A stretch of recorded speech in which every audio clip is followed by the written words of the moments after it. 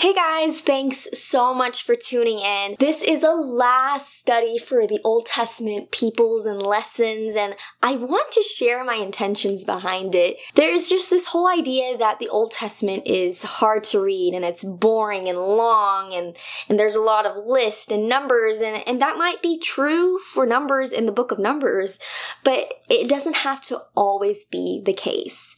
You can read the text in a lively way. You can read the text in a way to learn more about God's character, learn through these people's mistakes and their victories, and there's just so much juice that we can get out of it.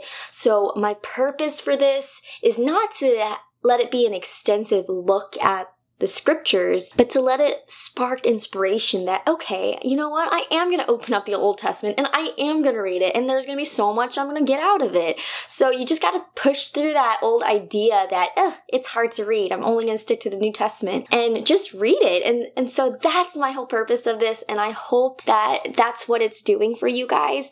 So let's look at the story of Joseph. As you know, we've been looking at the whole book of Genesis, and the story of Joseph that I'm going to be pulling it out of is chapter 37, 39, and a little bit of 40. I'm not going to sit here and read those chapters, so I'm going to give you a quick summary of the story of Joseph so we can get the lesson that I've got out of this. And I kind of mingled.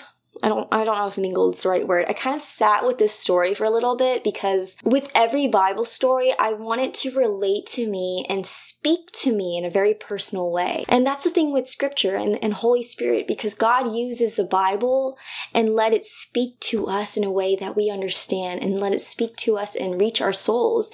So I think that's so special, and thank goodness for the Holy Spirit for letting it come to life. So that's why I'm sitting here and recording this, because it spoke to me in a very personal way. But let's look at the story of Joseph. Joseph, as you know, was the youngest son of all 12 sons, and he was beloved. He got the rainbow coat. He had these dreams that later that his brothers would kind of bow down to him, and understandably so, his brothers were angry about that because, I mean, what older brother would want their younger brother saying, you're going to worship me, right?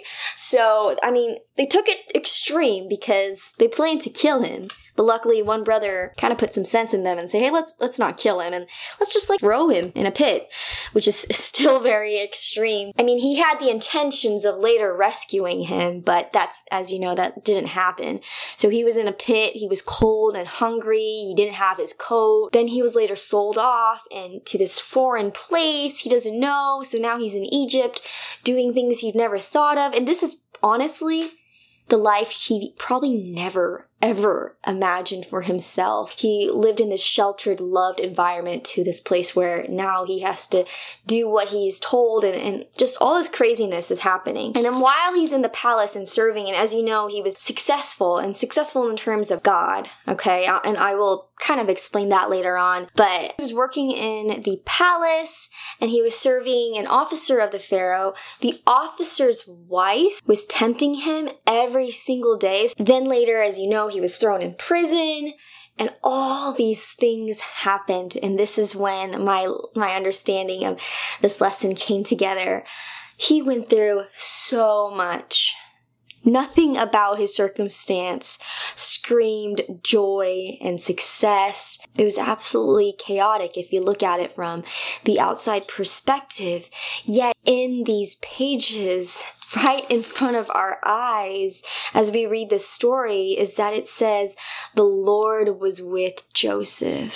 When Joseph was taken to a different country, Egypt, in chapter 39, verse 2, it says, the Lord was with Joseph, and he became a successful man, serving in the household of his Egyptian master. When his master saw that the Lord was with him, and the Lord made everything he did successful, Joseph found favor with his master and became his personal attendant. I'm going to stop right there because I cannot pronounce his master's name. Potiphar?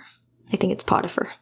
Anyways, and I'm just reading this and all these crazy things are happening and I can't imagine the magnitude of everything that's happening. I can't imagine what it's like to be human trafficked. I can't imagine what it's like to be a slave.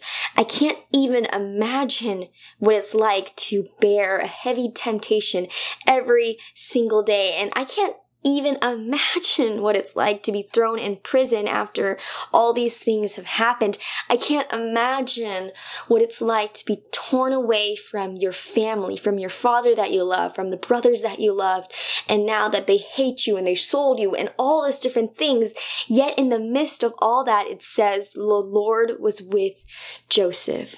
So every time I read this story, the first time I read this story, what stood out to me was the reconciliation of Joseph and his brothers coming together and how it was a broken relationship and it was beautifully mended. As I read it right now, I see the slavery part, the part where this is actually human trafficking. We see this in scripture. Like, we see this problem happening right now today, even in our own city, people being trafficked. But we also see these in the pages of scripture. In the midst of all that, it says the Lord was with Joseph, and it called him a successful man. And what's crazy is this definition of success.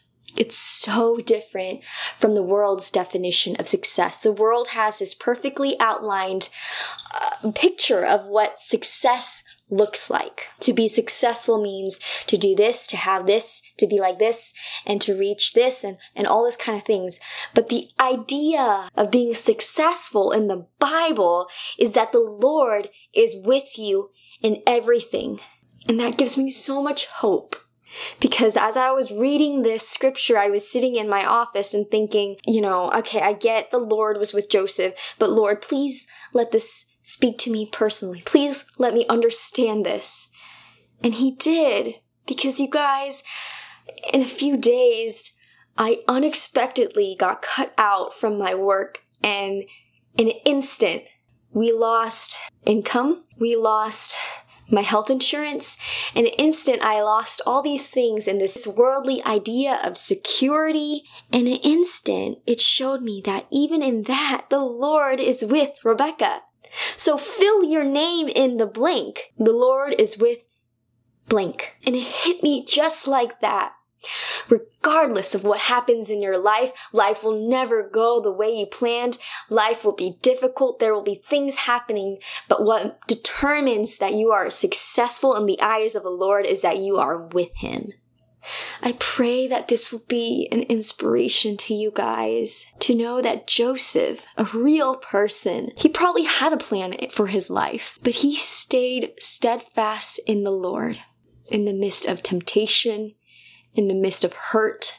He stayed steadfast in the Lord. And I want that to be the anthem of my song.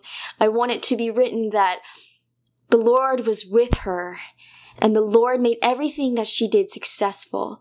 And this success, you guys, is not what the world calls success. So you have to understand that and separate your idea of it from the world to know what the Bible says. And the only way that we can do that is by reading what the Bible says.